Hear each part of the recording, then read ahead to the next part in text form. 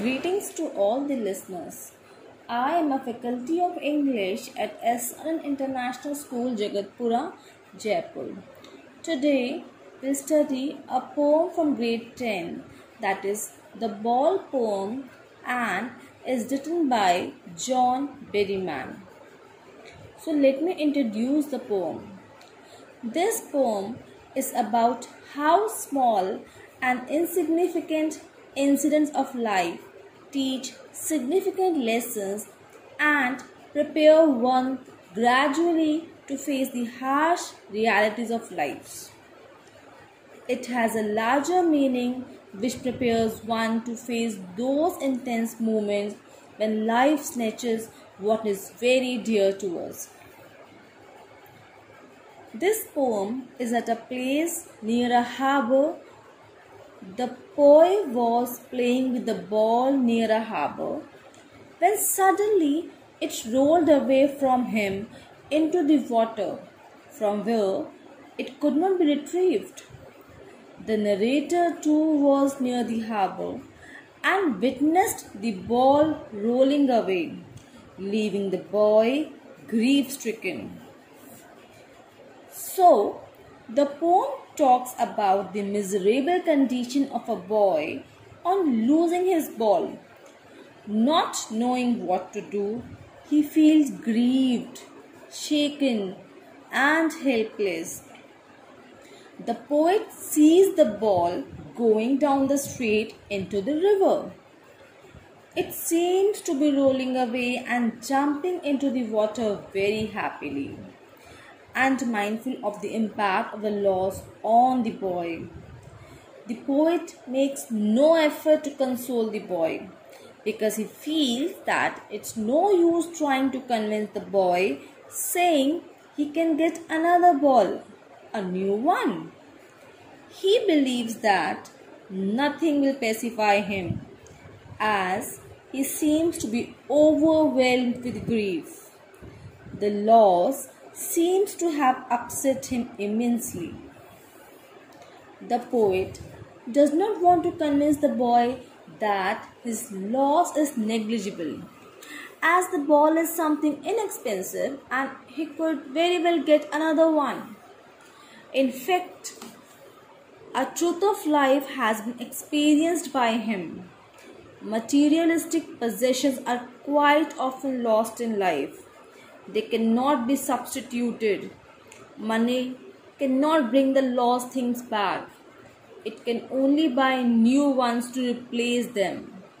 The boy is getting the first-hand knowledge of what it feels on losing something dear to our heart, and how one has to summon moral courage to be able to bear the loss and get reconciled to the fact of losing the possessions one is very attached to.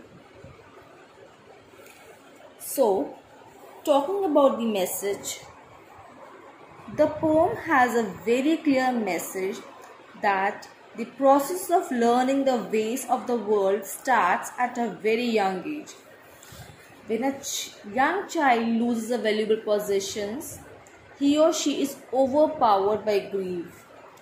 However, the loss starts a journey towards maturity.